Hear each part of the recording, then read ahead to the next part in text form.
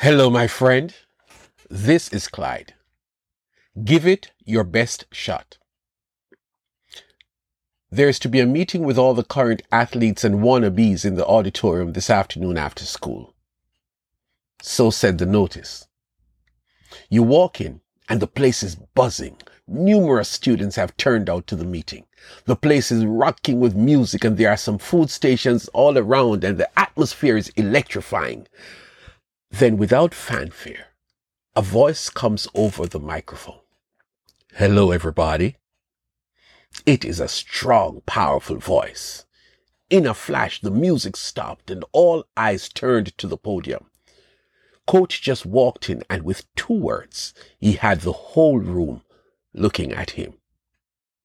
The footballers were seated in one section and the cheerleaders were together. The marching band members were huddled together and the coaching staff, they were standing at the back of the room.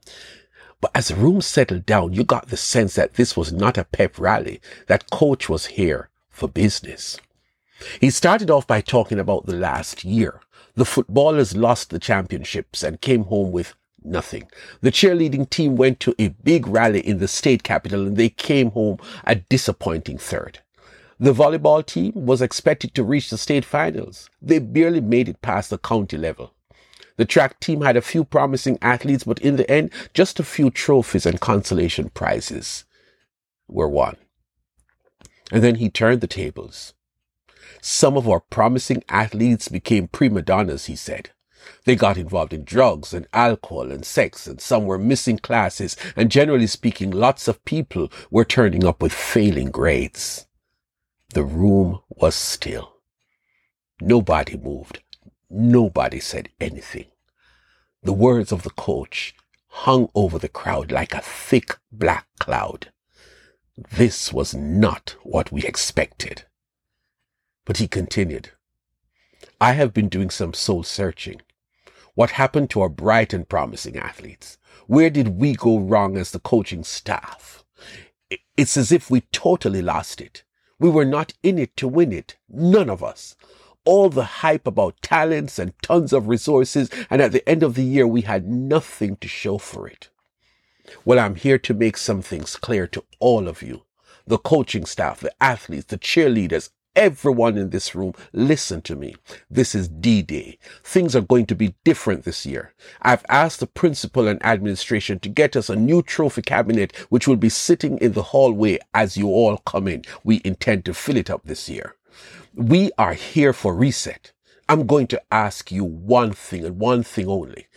Anyone who is willing to give your all so that we fill up that new trophy cabinet at the end of the year, please stand. Everybody stood up. This year is going to be different. Training is going to be tough all across the board. I've had a meeting with the teaching faculty and I have their commitment that they will be really tough on our athletes. The auxiliary staff have given me their word that they will be working with us to ensure that we get all that we need. At the end of the year, I want trophies. I want scholarships, many scholarships. I want the media to be talking about our outstanding sports team. This year, we are going to be the school that we were meant to be. We're going to make the community around us be proud. We are giving it our best shot.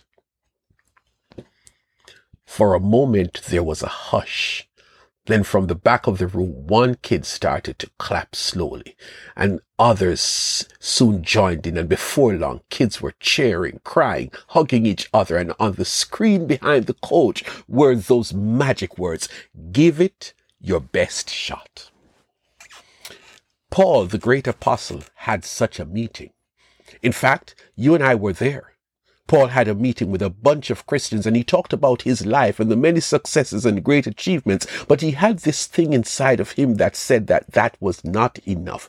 He spoke about his personal reset, his new perspective that he wants to be a better Christian, to be more like Jesus.